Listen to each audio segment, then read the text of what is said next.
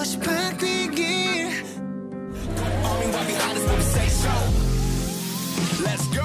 Hello, hello. Welcome, everybody. Welcome, Army, to this, your podcast, our podcast, Trivia Army Boraje, where we are interviewing the amazing people that is part of the BTS's Army. I'm very excited today. I'm usually excited, as you know, but today I am very excited for our guest. I think she has a lot to say, and it's very interesting, everything that she has to say. So yeah, let's get into it. Hello, Army. How are you? Hello, how are you? I'm going great. It's so nice to be here on the other side of the world to you. Literally the other side of the world. Yes, absolutely. For the listeners, we are like 15 hours like in different time zones. It's mind-blowing. But yes. Yeah, tell us, who are you? Tell us a little bit about yourself. Where are you from? What do you do? Who am I? Yeah, who are you? I can do that. Well, who am I? Well, that's a really big question. In short, my name is Wulia Eaglehawk. I am from Australia. I am a writer. And I also publish books about BTS and ARMY through my company called Revolutionaries. That's amazing. That was a lot to take, I think, for the listeners. That's the way I found Wulia. She appeared one day in my For You page on TikTok. She said, I'm gonna call that girl's attention because, yeah, and it was with one of her books. And of course, to me, it was really interesting to know that these books exist. So, but we have to go to the beginning of this all, because of course this has to do with what you dedicate and what you do. So, but we have to go to the beginning. So what was the first thing, like the first interaction, the first performance, the first song that you listened to, like the first thing that you saw and it was BTS related and you were like, that's interesting? Okay, well, I'll take you back only a few years to about February 2019. I was on YouTube and the algorithm took me to a video called Idol. And this was my first experience of any Korean music. I had no idea what K-pop was, outside of Gangnam Style. I had no clue actually what K-pop was. And so seeing Idol was my first venture into this realm, and it totally blew my mind. At first, I thought, maybe I should skip this because I have no idea what's happening. I could see like the Hangul on the screen. I'm like, it says BTS's name in Korean. I'm like, well, I don't know what that says. I have no idea what's going on. And there are so many colors in this music video and everyone's kind of looking at me and they're dancing while they're looking at me. Why am I here? How did I get here? I was just trying to cook some breakfast and like procrastinate on YouTube. And then definitely like 30 seconds in, I was totally hooked. And it just felt like I had fallen down the rabbit hole. And I know people say that a lot, but especially with Idol, because it is so technicolored and, quite different to a lot of their music videos, I find. It really transported me to a different place and made me really kind of nostalgic for my own childhood, but kind of like a childhood that I never had. So it really sparked like this inner joy within me and made me really want to reminisce about all these memories that I didn't get to have as a child. So it was a really intense experience. And then I guess, that's where it kicked off. And for a few days, I didn't really, I put down my phone after that and I walked off and I'm like, no, I can't. I must have known like that who BTS were to some degree, or maybe I read the comments and I probably saw how many views the video had. I was like, no, I can't be involved with something this popular. Like, this isn't me. I'm not gonna do it. I'm sorry. Like at the time I was working as an arts producer with a lot of really, small independent community-based artists. And all of my friends were independent musicians who had a really strongly developed persona of the struggling artist.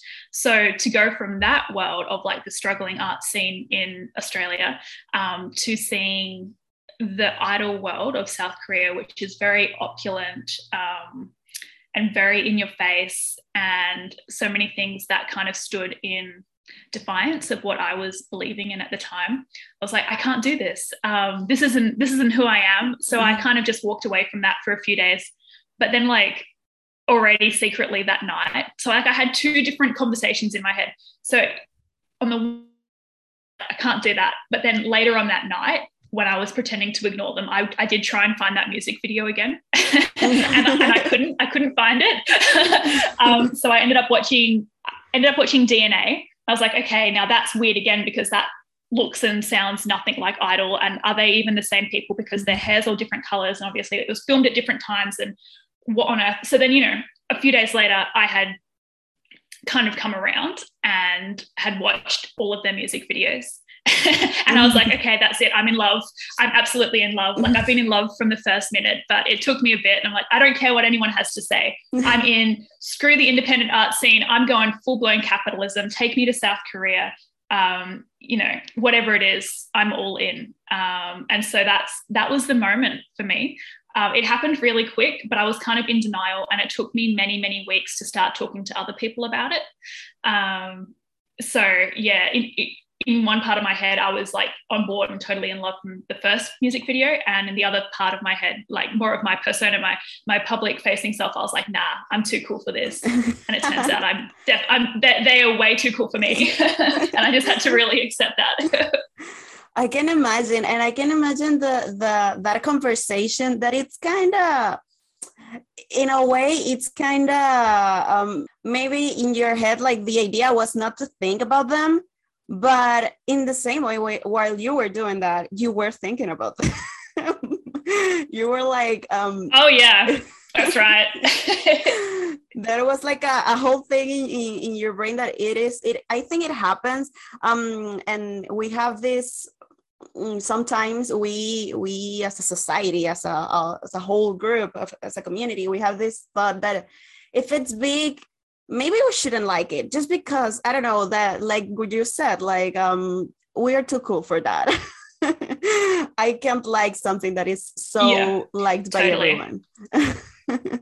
So totally. And I think, and I'm sure we'll talk about this more later, right? But I think also when you see something that's mass made, we are taught to believe that mass made isn't real or genuine or art.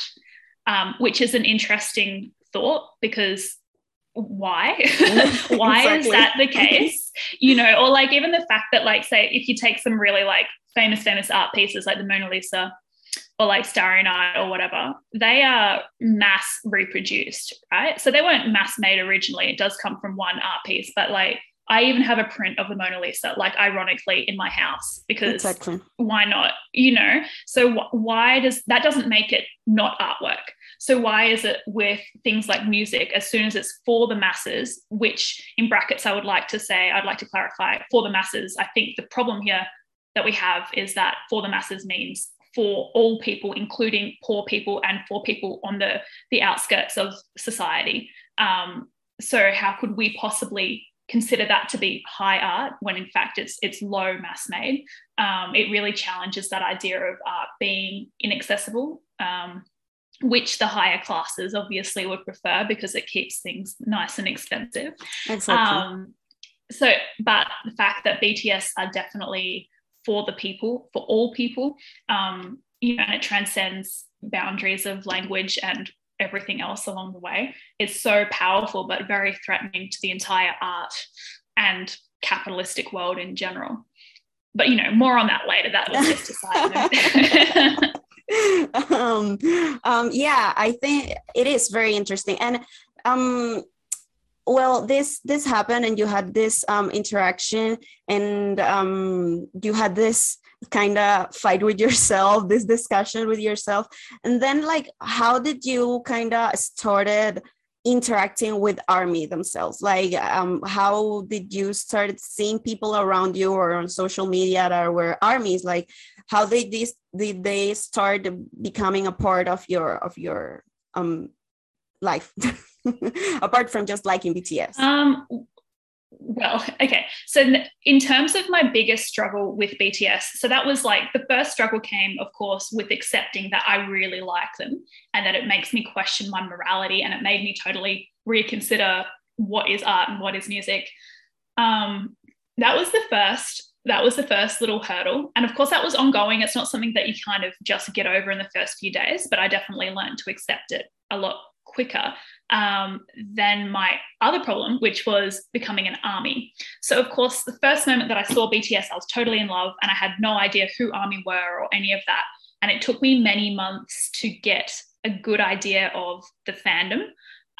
Even then, it was so big that I couldn't really fathom it. And it wasn't really a priority for me because as a fan, my priority is whatever it is that I'm a fan of, not my fellow fans. So I really just focused on BTS while trying to figure out what it means if I call myself an ARMY. And actually so that was February. It wasn't until about September that I fully started to embrace the fact that I am an ARMY and that I am one of tens and tens of millions. And that was a really difficult journey for me, and one that still is ongoing, because I feel that I don't fit the ARMY mold. Not that there is one in particular, but I don't want to engage the same way that everyone else does. And I don't want to have a Stan Twitter account. I don't want to do streaming parties. I don't like to read fan fiction. So there's a lot of things that I don't do. And of course, there's space for everyone in fandom, but it just took me a while to figure out where my own space was. And that required me to build my own table, create my own space where I could just continue to be myself while being an ARMY, while supporting the fandom on my own terms and still supporting BTS as well. So that it's a really big journey, because I didn't want to become an ARMY in many respects because of everything that I had seen. I was really, really afraid of becoming like the worst possible fan, which is totally about me and not about ARMY at all. And if anyone's familiar with my book, Idol Limerence, there is a monologue in the book that was written by the main character Echo, which I actually wrote when I was on writer's residency in September in 2019, where she comes to try and reckon with her shadow self and everything she's so afraid of becoming if she becomes an ARMY and if she becomes a fan of BTS. And that was totally where I had my breakthrough moment and realized I just need to trust myself, and I'm not going to somehow become the worst person who will start to stalk BTS and ruin their lives. So that it's not maybe it's not a typical ARMY journey, or maybe it's not one that we hear spoken of much, but I think perhaps it's more common than we think as well. Yeah, I do think it is. And I really like and admire the way that you went through that journey, because I think that it is quite common when we get, I don't know, maybe 2018, 2017 from here to here, when we get into the fandom, we get this image that it's so huge.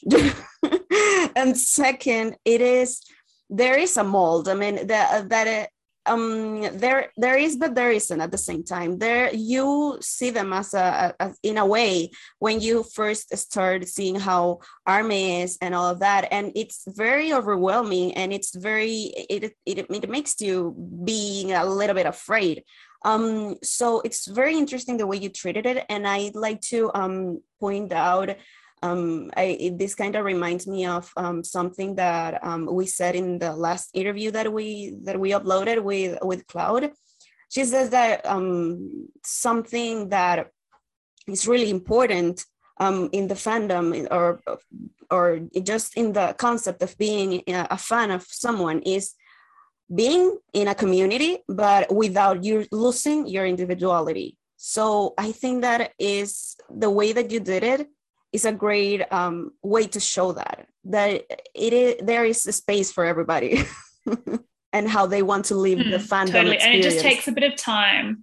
Yeah, that's right. And it takes a bit of time because not everyone has to. I think it's also really important to remember that in order to be an ARMY, all you have to do is love BTS, all 7 members, and that's all. you don't actually have to engage with the fandom at all.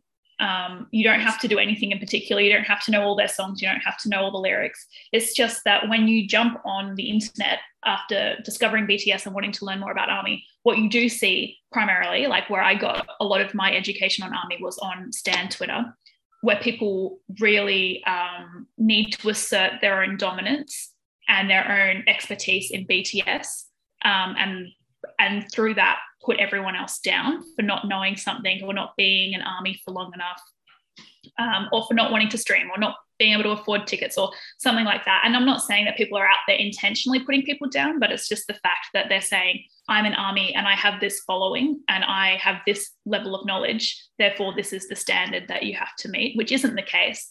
So it's all very subconscious, subverted kind of stuff. It's not always explicit, but it is out there. So especially when I was doing research for my first book, I followed about 1,000 Stan accounts on Twitter, so I could understand the language and how everyone interacted. And it was definitely for a particular type of person, and I could not fit myself into that box, nor did I want to.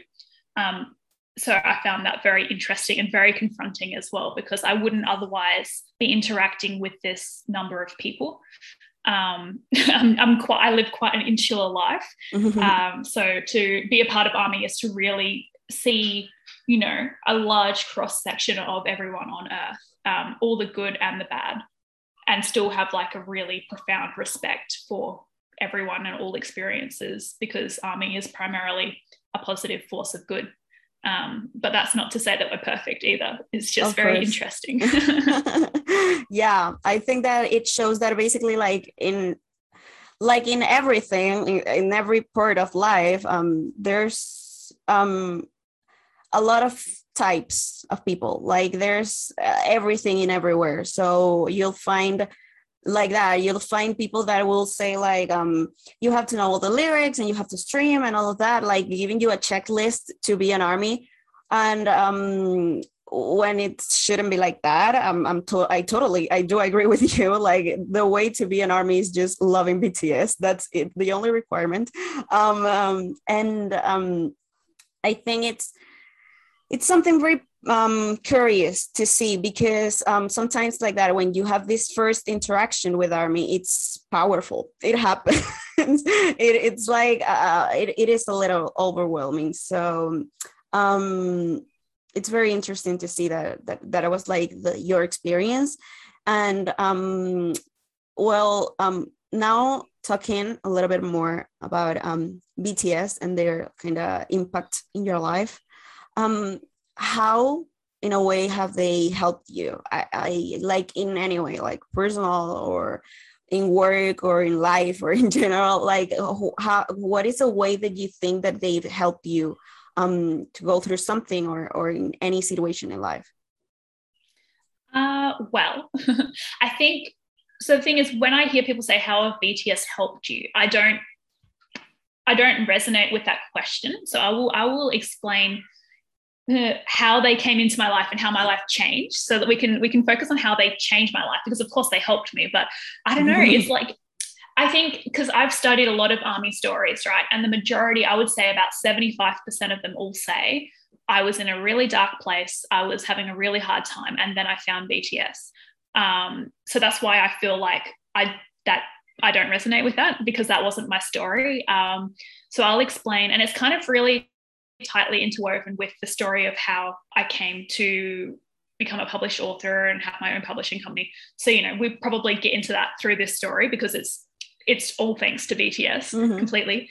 So at the start of 2019, I had for many years been operating a food business. It was a vegan deli called Deli Cats. Very cool name.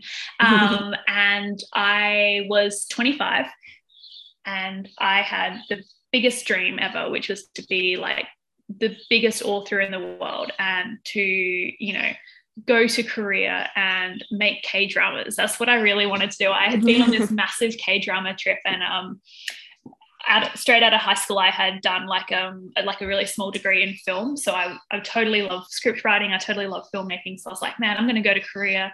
I'm going to, you know, have something to do with K-dramas because they're just so fantastical and cool. So I was sitting in my business, 6th of January 2019, just going, oh my goodness, I don't want to be here anymore because I don't think I can have my business and become a published writer. So once I had that revelation, and the revelation that to become a published writer, I had to actually write something first, which is kind of obvious, but it was a big revelation for me. I thought it was just going to come to me. I thought the idea would just happen and I would wake up with a book and I would, get a publishing deal and it would be very easy.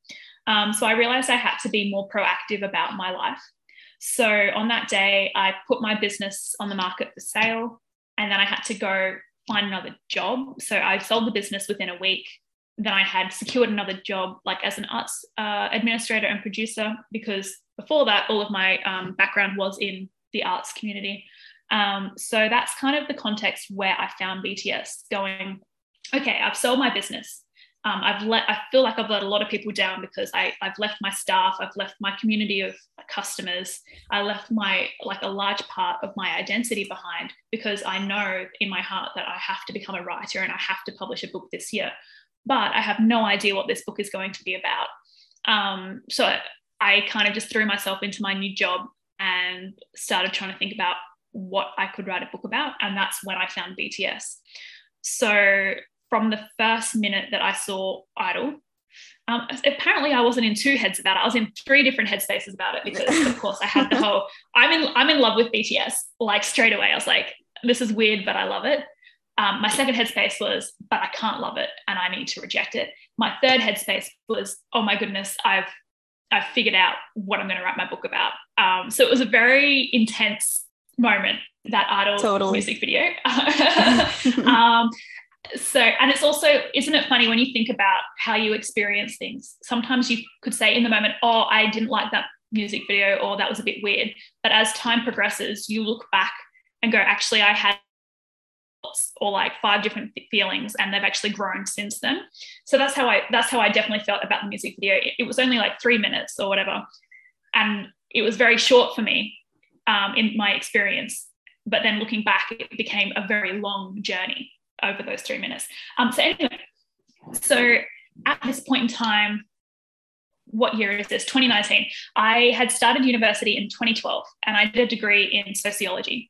And it was around this time that I started to research and try and develop a theory about true love attachments that we experience towards celebrity musicians.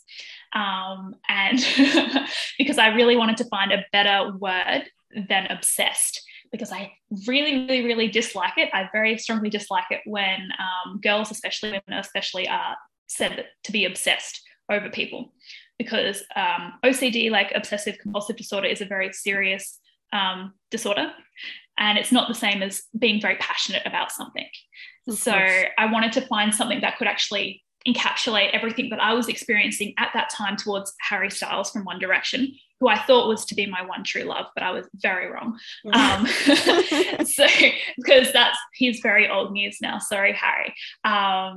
So I had started all this theorizing, and in about 2015, I had found this word called limerence by a psychologist called Dorothy Tennov in 1979.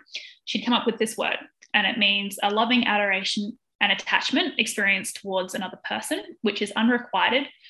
It does involve fantasies, really strong compulsions, and like obsessive tendencies as well, among many other things that I won't get into. So I thought, okay, limerence, that's great. Could I apply this to my relationship between me and Harry Styles and One Direction? Not quite, because they weren't as good as I wanted them to be in order to fully test my theory. Please no one take that out of context. It's just to do with the theory. They just weren't as intentional in their relationships with each other, with their music, with their craft, which we saw because they inevitably broke up. So it didn't quite work. So then in 2019, when I saw that music video for Idol, my first thought around that was, okay, Idol, that is a really interesting concept in terms of an idol is a celebrity musician. And the fact that the lyrics in the music video were saying, the lyrics in the song were saying, like, I love myself. You can call me whatever you want, but I'm still going to love myself. It's like, okay, well, that's really interesting, because it seems like this group is very, very popular, very neatly put together, very intentionally produced in every respect of their craft. So for them to stand there and say, yes, this is our persona. Yes, we are idols, but we are artists and we are humans and we are very complex, but we still love ourselves. I was like, okay, well, this is already, you know, beating One Direction by quite a lot. And I am intrigued to further look at this concept of idol as a persona, reflexive persona that, you know, you can really play around with. So that's kind of, so if we want to say the word helping, yes, they were helping me in the sense that I was instantly inspired, instantly like drawn to them on a personal level, but also on a level of, I want to be a social theorist. I have been developing this theory for what was that, 7 years. So 7 years later, 7 young men came into my life and helped me start to put more of the puzzle pieces together. And so from that point in time, I've really started to develop up what this book could look like. And that led me down many different paths, which saw me create like an online platform for publishing articles called Revolutionaries, and another one called Bulletproof, because I wanted to write about the revolutionary capacity of BTS while still developing and exploring my theory of now idol limerence. And it wasn't until March, so it was just a bit over a month later. I had the question. One of my biggest questions was, well, how much does BTS actually know about their own personas? Did they walk into this arrangement of BTS way back in like 2010 or whatever? Did they know that they would have to assume these roles, be it genuine or not? You know, they have to put on these masks and perform as these idols and play these roles for their audience, not once, not twice, but like consistently for a very long period of time. And how do they feel about that? And is it good or is it bad? Or like, how do I feel about that? Like I was very unclear, because so what I really wanted to know was how much they knew about their own persona, how intentionally created it was, what the experience is like for them, and then also to kind of analyze what the experience is like for me. So these are all the questions I had, because I was really starting to develop up this social theory, but also I was a new ARMY, so I had no idea about all of BTS's history. I didn't have enough time to go through all of the videos to get an idea of how they use their personas or what they look like or anything like that. So I was still just a bit conflicted, like, oh, what if this is something that's really like accidental, kind of like One Direction? Like, what if this was accidental? They all just found each other. They're just totally being themselves and they're not really aware that they're playing this very particular role as idols. So I was still really unclear, because what if the Idol music video was just a one-off? What if they were slipping some of these words around and didn't quite mean it? So I was going through it, but I was also totally enjoying BTS at the same time. So on the 29th of March, so I was a day late. There was a music video released on the 28th of March, I'm pretty sure 2019, and I saw that it had come out, but I was still in this headspace of, oh, I'm too cool. I shouldn't just, as soon as they release stuff, I shouldn't just jump on it. Like, I shouldn't let them derail my whole life. So I ignored it until the next day, and then I'm like, wait, is that a music video with just Namjoon, with just RM? I am intrigued. Like, why? I didn't know that they did like comeback trailers, solo comeback trailers. Like, I had no idea what a comeback was. I'm like, where did you go? Where are you coming back from? I just, weren't you here the whole time? I mean, for me, you've been on my mind every day since I first saw you. So you're coming back from nowhere. You are like perpetually present in my life. Anyway, so here I saw this music video. I jumped on YouTube because I think I saw someone share it on Instagram, like a screen share. And I was like, okay. Jumped on YouTube and I saw the title. I was like, no way. It's called Persona. Are you kidding me? Are you telling me that everything that I have been wondering about over this past month or whatever is actually being confirmed, not just by BTS, but by this one particular person who I am feeling quite connected to, which we don't need to go into any great detail about because there is a book on that. But, you know, like of all people, why him and why is it being confirmed like this? It just felt like the biggest breakthrough of my life. I was like, holy crap, I was totally right. Intuitively, somehow I was right. And it's even better than I could have imagined. And that's by the time I'd finished watching that music video, I had pretty well drafted an entire book in my head. And then I had like written down all the chapter titles and all the different themes and everything. I was like, that's it, locked and loaded. We are doing this. And so to answer the question, how have BTS helped me? I mean, exponentially, they have changed my life in the sense that they came in, gave me all the answers that I had been looking for and provided a constant, never-ending source of inspiration, not only as idols, but I feel as my peers. You know, we're within the same age range. We seem to have a lot of things in common, which I guess is the whole point of BTS, right? They're just those people that everyone can relate to while also not being able to relate to them at the same time. So, you know, it felt like a very powerful collaborative process, but alongside this was me grappling with the fact that I liked BTS, with the fact that I was an ARMY, with the fact that I was now trying to write a book about BTS and trying to establish myself as a writer, now as a writer who wants to specialize in BTS, realizing that no big magazines or websites or anything will want to publish my work because they just go to their staff writers. And there are a lot of other people who write mediocre things about BTS online and get applauded for it. And here I am trying to say that the idols persona provides a link to the fans on a metaphysical plane. Yeah, as if I'm going to get published like anywhere reputable saying weird stuff like that.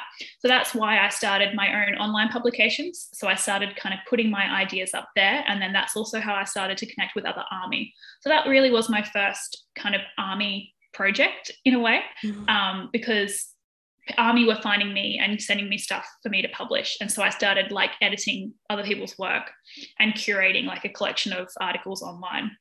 But it was very difficult. So I was, you know, struggling to with how I was feeling about BTS because it's very intense, struggling how I felt about ARMY because it was very intense, and also struggling to form my identity and my persona as a writer and actually gain momentum with my publications and get to a point where I could even write a book. So yeah, that's just the start of the story, but that kind of gives an idea of what my relationship with BTS has been like and how they have definitely helped me. Totally. I do think like my mind was blown when you said the thing that it was just a few weeks, a few months later when Persona was out. I am a true believer that they were waiting for you to come. They were just waiting for you to join the fandom so you could write your book. And this all could happen, right? But now, talking seriously, I am very impressed by the whole thing and how intense the impact was, because it's like they've helped you since the first second, because like that you were having that discussion, that mental discussion between your three mindsets about the post idol situation. What am I gonna do now? But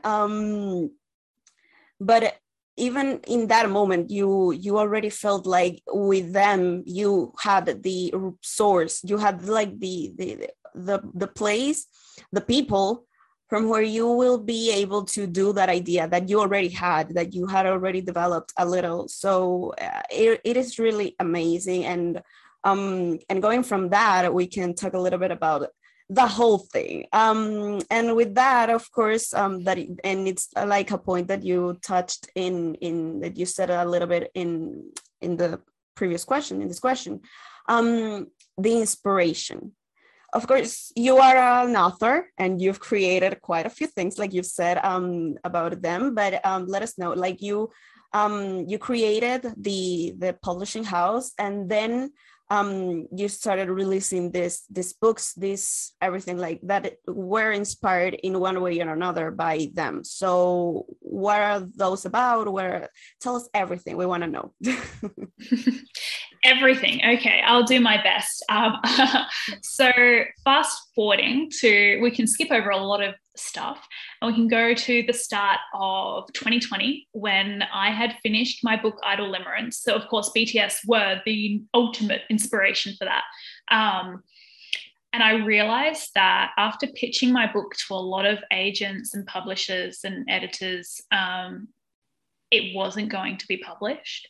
Or if it was, I was going to have to keep doing this process of pitching and querying and getting rejected like every day for another year before I found the right fit for me. And that doesn't sit too well with me as someone who wants to be a writer, because it's absolutely soul crushing. And I felt like a real sense of urgency. I guess everyone does with their work, but I also thought, I don't know what's going to happen in 2020. And I thought it was funny that at the start of in January 2020, I was saying something is going to happen this year.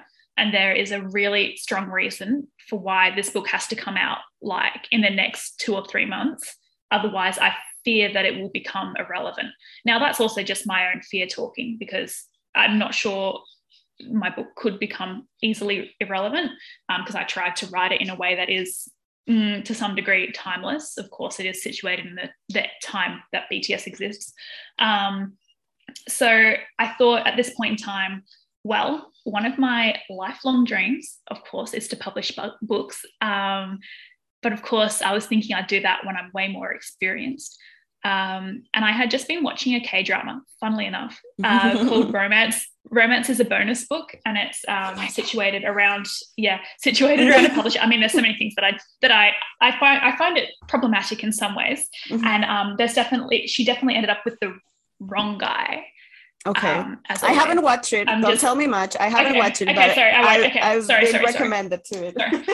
Okay, yeah, you should go watch it. But it is situated around a publisher, and it's of course very beautiful.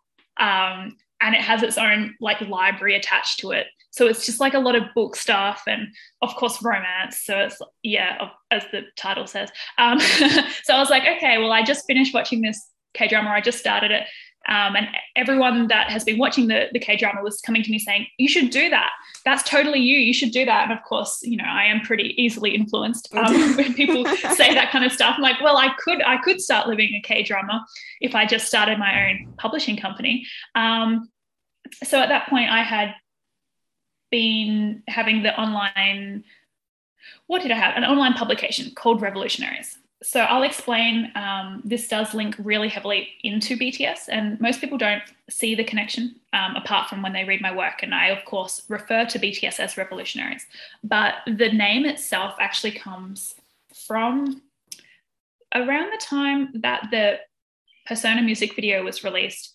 BTS also released like a Bangtan bomb, I'm pretty sure, or a video of some sort, which I thought was interesting because it was just a vlog. An RM vlog from the previous year, around like the fake love era, I'm guessing, like I'm really testing the limits of my memory here. And I thought it was interesting because they released it like within a few days or around the same time as the Persona music video. So then in my mind, I connected those dots because I'm always looking for dots to connect because it's fun. And I thought, okay, well, what are they saying? And I'm sure it wasn't that intentional. Actually, I have no idea. But I was like, let's just pretend this is intentional. So what are they saying about this vlog and how it does it link into the Persona music video and everything that I'm thinking about this? So in the vlog, he's just talking normally. And there's like a translation in the comments underneath. And I really hope that translation is correct because I've based a lot off this translation. But because if it's not, oh boy. Oh well. So he says, they say you can change the world in 2 ways. The first is to see everything positively, and the second is to be a revolutionary. And he says, I want to do both, or I can do both. I want to achieve both. So I was like, okay, well, that's an interesting concept, right? Because when I think of revolutionary, and of course I did a degree in sociology, so I was looking at like a lot of Marxism, and the prophesized the prophesized uprising of the proletariat against the bourgeoisie, the ruling class. So that would have been a revolution. So Marx was saying there's going to be a revolution where the people rise up against, the people who hold power and overthrow them. Of course, he wasn't quite right, but that was my idea of revolution, is like a very violent uprising, or a white man colonizing or like taking power, which involves a lot of death, a lot of bloodshed. So when he said he wants to be a revolutionary, though he didn't say it quite in those terms, but that's how I connected those dots. I was thinking, well, if we start to view him as a revolutionary and then put that in the context of the Persona music video, where he was exploring his identity and the fact that he is Kim Namjoon and RM, and he has this kind of duality, while also experiencing the lines being quite blurred between the two, because they're not completely distinctive personas, they're not completely separate. So if we start to look at that, and then we put that in the context of BTS's entire message, which of course is exemplified with the Love Yourself, Speak Yourself movement, we can start to see that perhaps the revolution that is underway is one of love, self-love, and a love for one another, a love for the world, and one that is prioritizing marginalized voices, of course, because BTS, although they are very affluent, they in the West will always be from the periphery. They are the perpetual underdog, no matter how famous they are. So it's kind of it's a fortunate position for them now. Obviously, it wasn't in the past. So I'm thinking like, wow, there's so much going on here. So he's saying like he would like to be a revolutionary. He would like to change the world. And with that lens, I was able to view everything that BTS have done and that ARMY have done as revolutionary. And it really sparked this passion in me to connect all of that with all of my other interests in my life. And it gave me a name for it, which is revolutionaries. I'm interested in examining things that are revolutionary, as in things that are making a change, whether it be a change within ourselves, within our environments, or more broadly. So that's really where the name came from. And I think a lot of people don't understand that. Of course, they wouldn't, because I haven't told them. But when you see that the company is called Revolutionaries, they're like, oh, that's a really strong name. We're not revolutionaries. And like, who would want to be a revolutionary? Because nobody really wants that title, which is actually why, of all people, RM is deserving of the title, because he doesn't want it, because that's just the kind of leader that he is. So that's what BTS probably would not want that title either, but that is why they are revolutionary, because they are just being themselves, and they're not assuming to know everything, and they're not taking up too much space. They are just leading this with us, and we are all working together towards a brighter future. So anyway, that's where the name came from. And of course, I had to start another imprint called Bulletproof when I had the online publication, because I realized that most ARMY want to write stuff about BTS that is just BTS, like music reviews, like talking about different things like that. Whereas what I was interested in is showing BTS in a broader socio-cultural, political, environmental context, which is more of like not to put down the Bulletproof contributions, but it's very different. So it's more of a high-grade conceptualized thing at Revolutionaries, whereas Bulletproof is just pure BTS, which is brilliant as well. But perhaps the audience for that would be primarily ARMY, whereas the audience for Revolutionaries, in my mind, would be people who are interested in a cultural phenomenon and social phenomenon and everything wonderful happening in the world. And it's a way for us to show that BTS are a very legitimate part of a broader revolutionary picture of what is happening on the planet at this time. So when I had to start thinking about what am I going to call this publishing company, I was like, well, we've already got two names right here. Why not just use them? And it was another one of those really dumb moments where I was like stressing out over a name. I'm like, wait, I've already got one. So that's where Revolutionaries was born. And the idea is that it kind of encompasses my entire philosophical view of the world. And then also within that, I'm working in everything that I observe within BTS and ARMY and letting them inform the content as well. they're in a reciprocal kind of creative relationship with me and with whoever else I'm collaborating with.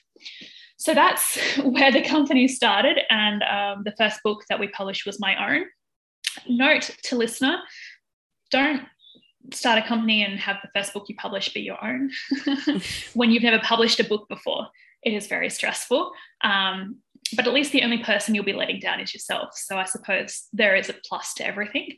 No, it was a very interesting experience, a very, very difficult one. And then I've just been building it up from there ever since. We've now got 3 imprints. They're all inspired by BTS. So Revolutionaries, so you understand that name. Bulletproof, very obvious where that one came from. And then we have our literary imprint, which is called Moonrise, which is from Moonchild, RM's song, where it says, when moonrise, it's your time.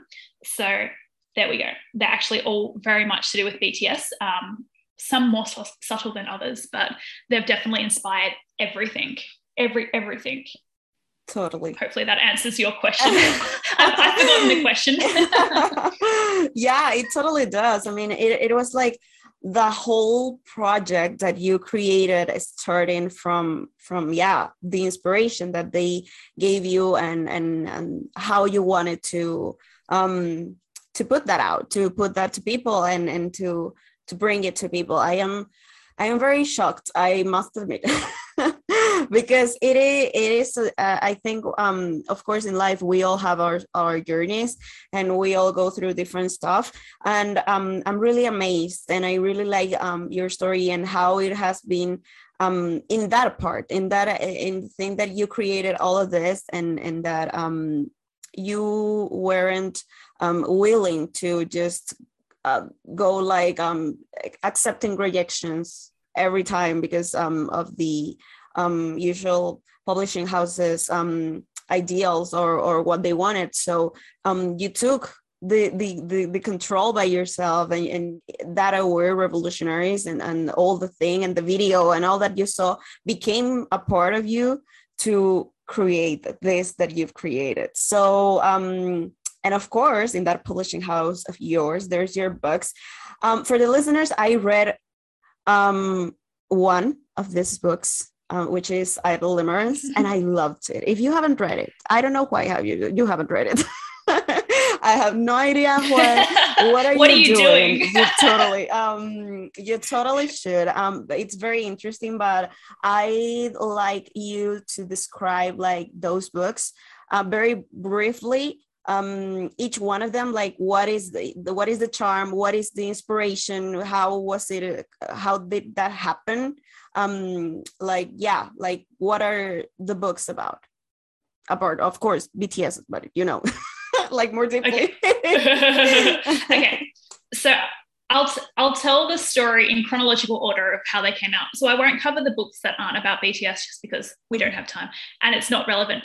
But just know there are more as well. I have been busy. So Idle Limerence is a lot to do with what we've already spoken about today. It is the phenomenon of falling in love with BTS and the transformational power of a single-sided love between a fan and an idol. But it's so much more than that as well, and it's very hard to describe in short.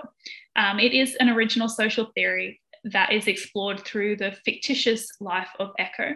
So it's a cross between, which is why it was so hard to be published, by the way. It is because it's a cross between fiction and non-fiction writing, and the non-fiction is quite intense social theory. So it's not just like a casual essay, it is really dense. And then the fiction is quite light, but still explores really heavy themes. It's light in terms of how it's delivered, but actually reading it, I don't think people find it very light. But it's a way to kind of make social theory very accessible and understandable by showing you how it's actually applied in the life of Echo, who finds herself falling in love with RM and Namjoon. They are 2 characters in the Totally. book. Just for a bit of fun. So that's what that book is about. I probably did a terrible, I'm the worst at explaining that book, but it's a good, it is our most popular book for a reason. Not just tooting my own horn with that one. And then, so after that, so in terms of when I was looking to build my company, of course, I was still really new to the fandom. I felt like I knew BTS intimately, but I did not know the fandom very well because I still wasn't like a huge part of it. And so to remedy this, and also to really reflect my own passions of community building, community development, and the transformational power of writing and storytelling, I started a project called I Am Army, because I really wanted to know, similar to this podcast, wanted to know people's army stories. So I put the calls out for that maybe like around March or May of 2020.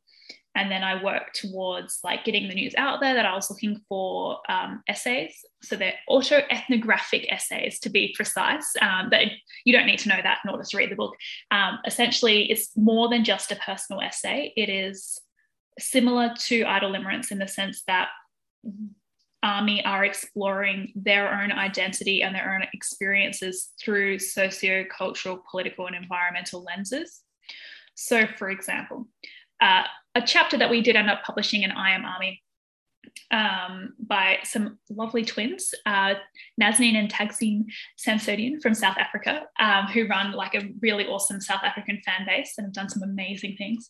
They co-wrote a chapter about being 30-something fangirls, and they really broke down things like hegemonic masculinity, why fangirls are so diminished and discouraged and reduced to being hysterical. And they really analyze sociologically and culturally why this happens, while also weaving throughout it a very vibrant story of their life in South Africa and growing up in a culture that's very different to BTS's, and how much their lives changed when they found BTS and then went on to create this fan base, which does amazing, amazing things in South Africa. So they were one of the contributions that we found. Lovely, lovely ladies. Definitely check them out. So that's what I was looking for, and we ended up finding, testing my memory, I'm going to say like 6 or 7 chapters to publish in the end. So that book is really awesome. It was really important because it was my first time really deeply connecting with Army, in the sense that they pitched me what their essay would be about. And then we worked through every step from developing the outline to writing first, second, third, fourth, so on drafts. We worked very closely together for a very long time. So it was an awesome experience for me as a writer, as an editor, but also me as an Army as well. And so that came out in September 2020. Wow, my memory. So that was a really important book for us as well. And then, so that's the first 2 books. And then the next 3 books that came out all have come out this year. So they took a bit more time to develop, just because my networks are still really small. And you would think, as a side note, I kind of came into this a bit naive, in the sense that I thought I would be able to announce that I was writing books, like literal books, and publishing literal, like physical books to a very high standard, and that everyone would be totally jazzed and come flocking, like, whenever you see things go viral from Army, it's because, Army love to support creativity, of course. So I was thinking that would be what would happen to me. And that was not the case. So my networks have stayed quite small, especially because I'm looking for people who want to write. So that's still that narrows the network even more. So it took me a lot longer to develop up these next 3 books. So then the next one to come out is called Through the Darkness, I Will Love Myself. And it is the first book for Moonrise, which is our literary imprint. It's a collection of poetry and prose inspired by BTS's Love Yourself era, with lots of lovely illustrations as well. And that's from about 18 Army from all around the world. So that was a really awesome experience. Yeah, lots of art, and because, you can't explore the Love Yourself era so simply, because it's such a big, a big thing in our fandom. I also did a book called Love Yourself, essays on self-love, care, and healing inspired by BTS. And that originally was around the same number of essays, about 18. And then I think we probably cut it down to 12. So I did both books at the same time over Christmas, which kind of dragged the timeline out a bit. Also, I do not recommend doing 2 books with about 30 or 40 people at the same time, just in case anyone's listening and they want to give it a go. That kind of sounds a little bit intense. to go through. Yeah. But at least it was on the same topic, you know. So I was into it. Yeah. So then Love Yourself was the second one to come out. So they are like sister books. I don't know what else to call them. They're companion, you know, they go together because they both explore the Love Yourself era through poetry and prose, the other through personal essays. And yeah, I think Love Yourself is great because you can really get an idea of how people from all around the world, different cultures, different age groups, different everything, really have learnt to love themselves and develop their own practice of self-love. And I guess the takeaway from both those books, which is not a spoiler at all, is that, you know, self-love is mostly about self-hate and everything that we don't like about ourselves, and learning that we can't really solve everything and we just have to keep trying. So, you know, it's a very realistic read. I don't want it to come across like, oh, we've all learned how to love ourselves, so read this book. It's more like, actually, it's pretty grim. And of course, because of the pandemic, everything turned out to be extra grim in those books. But, you know, it's still, so BTS have said, hey, love yourself, speak yourself. And now this is our response saying, well, this is how we do it. Because I found when I was first becoming an ARMY, one of the first interviews I ever watched actually was BTS on the Jimmy Fallon show. And they were talking about how they went to the United Nations and how their message was, you know, love yourself, speak yourself. And RM says something like, you know, it's important to love yourself and you can do that by speaking yourself. And I was quite cynical about that, because what does that even mean? You know, when you say to someone, hey, just love yourself, you know, that's how you can fix everything. Just love yourself. Totally. It's like, actually, it's not that easy. How do I do that? Yeah. And it's like, well, thanks so much, RM, Mr. Handsome over there on the couch. You know, like, sure, like, don't talk to me about self-love. Like, things look pretty good for you right now. And of course, life isn't that straightforward. But I was like, very cynical, because you can't just say, hey, love yourself, and expect the whole fandom to be like, oh, sure. How could an easy. Why did I never think of that? Yeah. Yeah. That's how I felt. I was like, good one. Bloody good one, mate. Like, oh, classic. But, you know, so I also understand the power of, because BTS aren't trying to give us all the answers. They're just giving us like the support for us to figure it out for ourselves. So I wanted to give a book that is showing BTS and the rest of the world what we've done with that message. So it's a very good read, if I do say so myself. And then the last book, most recent book that I've published this year, it's called BTS by ARMY 2020. And it is another collection of essays. This time it's kind of like our own memories of 2020. So what we did for each member of BTS and the group themselves, myself and I'm going to say 10 other writers, nobody quote me on that, just being recorded in a podcast, we each got a member and compiled all of their interviews, all of their lyrics, everything that they did, every performance in 2020, and used that to build a profile of who we see to each member to be, or who they were in 2020. So it's not really like us trying to encapsulate all of who BTS have ever been, or all of who each member was in 2020, but it was just showing, like, with the actual cold hard facts that we can get our hands on from all of their official interviews and appearances, who were they and who do we think they are. So that one has, of course, been incredibly popular because it is a really awesome book, and it's got some awesome illustrations as well. And on TikTok especially, that one is popular because it looks very pretty, and I definitely recommend checking that one out. That's great. I am my attention got caught with every single thing. I mean, I am probably going to buy all of these books, like as soon as we end here, as we're finishing here. A question popped in my head when you were talking about the whole process, and sometimes talking about a topic that makes you that you are so passionate about makes it a little bit difficult to edit, I think, and that's something that happens to me. When you said that you had to cut some of the essays, because of course it's a book, it has to be like it can't be it can take forever.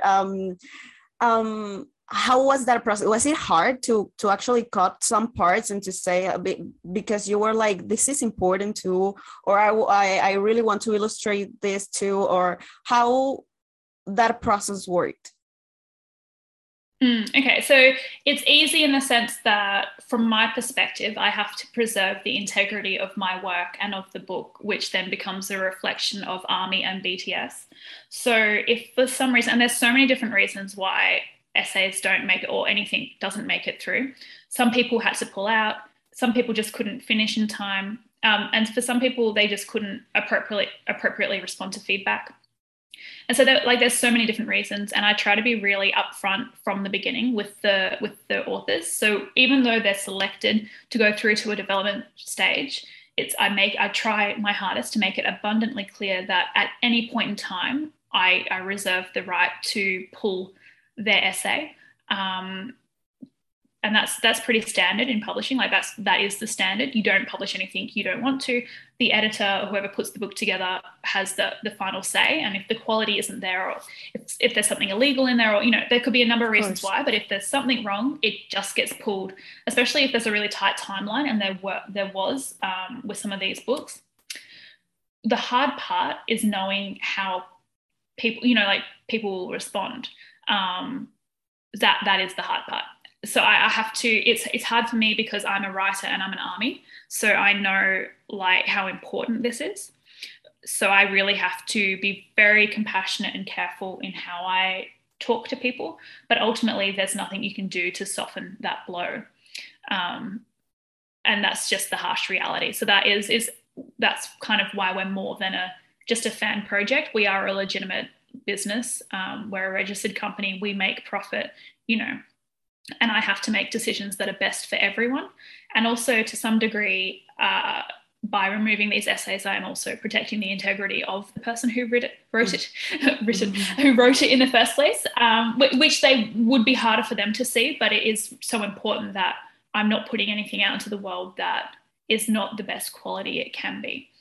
So it's difficult. The business side is very difficult because I am dealing with ARMY, and that's what makes it difficult. Yeah, I can imagine. But yeah, you have your point, and it's totally true. At the end of the day, it's a business.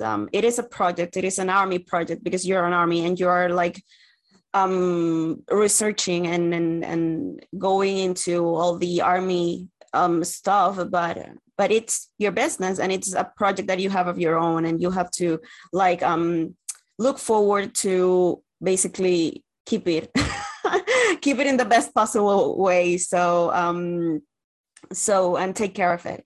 So yeah, to start wrapping up, and before we go into the fast questions, you've researched a lot. You've looked for a lot of stuff in ARMY and in BTS themselves. Are there still things that are like still inspire you, and you think like I want to dig into this topic, or I want to do this or do that? Like, are there still stuff that you are still like captivated by? Like you feel like you can do something about it, not something about it, but you know what I mean, like create something from there. For sure. There is so much. I have so many books that I want to make, and I'm really limited by the fact that I am one person. Otherwise, and that I need the right people to collaborate with for particular projects as well. I mean, there is so much. I want to go into every single era of BTS's and look at how it has impacted the fandom. So there's so much to do in that respect. There's so many ARMY stories that I want to share with the world, but first I must find them. And in terms of my own like work, of course, the Idle Limerence is not just one book. It is part of a planned series. Words I might regret saying later, but I have been planning a lot of books for a long time now. And so there is a lot more within Idle Limerence and that whole universe that is to be explored. But of course, the number one thing that is my biggest motivator, my ultimate dream, is to know because if you think back to the start of this podcast, I said when I first was really starting to think about BTS and their personas and their experience as idols, I wanted to know what it was like for them. And that is the one thing I can't control right now. I can't make a book about what it's like for them because I can't ask them directly. So what I've been doing is defining and analysing and looking at what the experience is like for me and all the other fans and the rest of the world. But there is a large part of the whole story missing, which is their experience. And that is what has fascinated me the most, because I know my own experience very well because I'm stuck living it every day. What I don't know with any great certainty is exactly what their experience is, and how that looks. So that's my biggest driving force, and whether or not I get to actually ask those questions is unclear. But I'm hopeful. Of course, we'll see. Of course. At Hive, if you, for some reason, somebody, any person that works in that building is listening to this. Yes.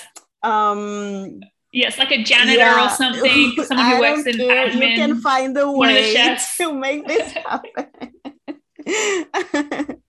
Yeah, if you're the person who drives BTS around, if you're part of their driving team, casually put on the radio, on the thingy, on the reproducer, go on and put these exact extract from the interview. That's right. So they can listen. That's right. And give them a translator real time, so obviously they know what we're saying. Or at least make sure RM is there so he can do the rest of the work. Yes. Well, we can start now finishing this, and we're going into the fast questions. So they're not much, so there's nothing to worry about. But first of all, I have this question since the beginning of the interview. Favorite K-drama?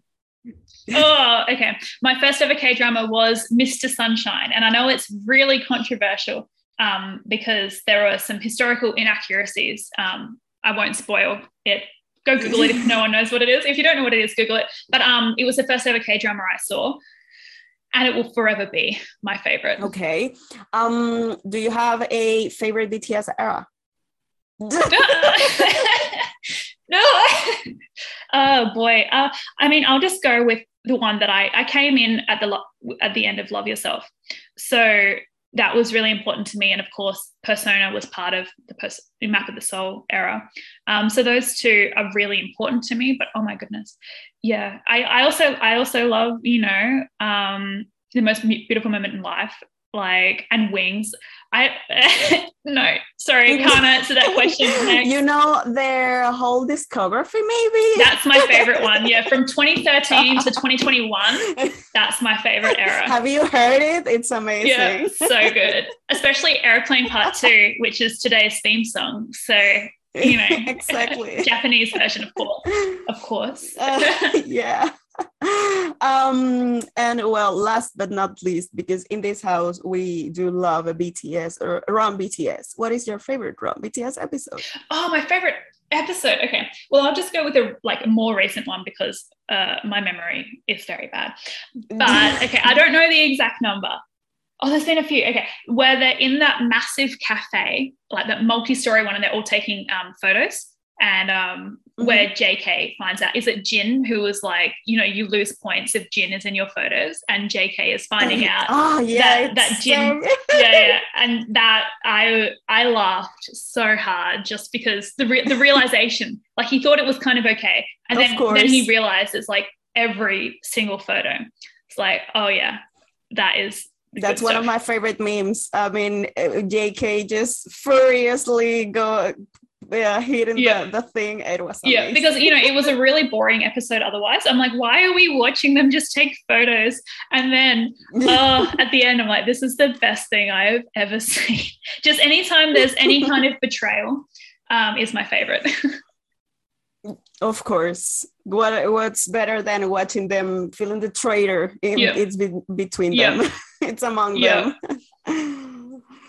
And well, that was it. Basically, that was all of our interview. I am very happy that we had this little while to talk, and that that we had a great time actually. So is there anything that you want to say to our listeners before we go? Okay, well, thank you so much for listening to us ramble on, mostly me. If you want to check out my books, you can go to revoltbooks.com, so REVOLTBOOKS.com.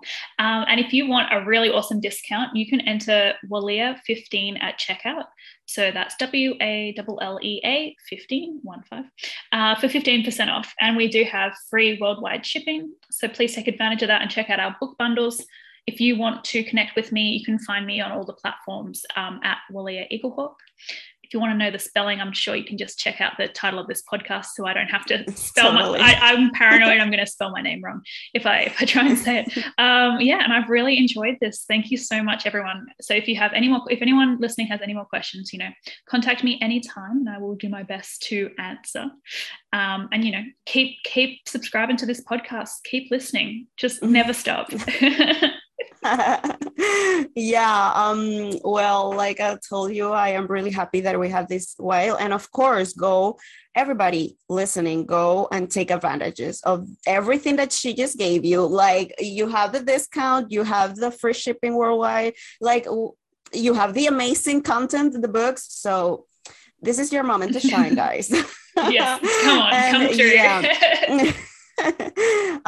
Remember that if you want to find the podcast, you can do it on Instagram at Trivia Boraje. And if you want to reach us for any reason, you want to send us your story, you want to be here, you want to send a suggestion, you can do it to our email, that is triviaboraje@gmail.com. And that was it for today's episode. We'll listen to each other next time.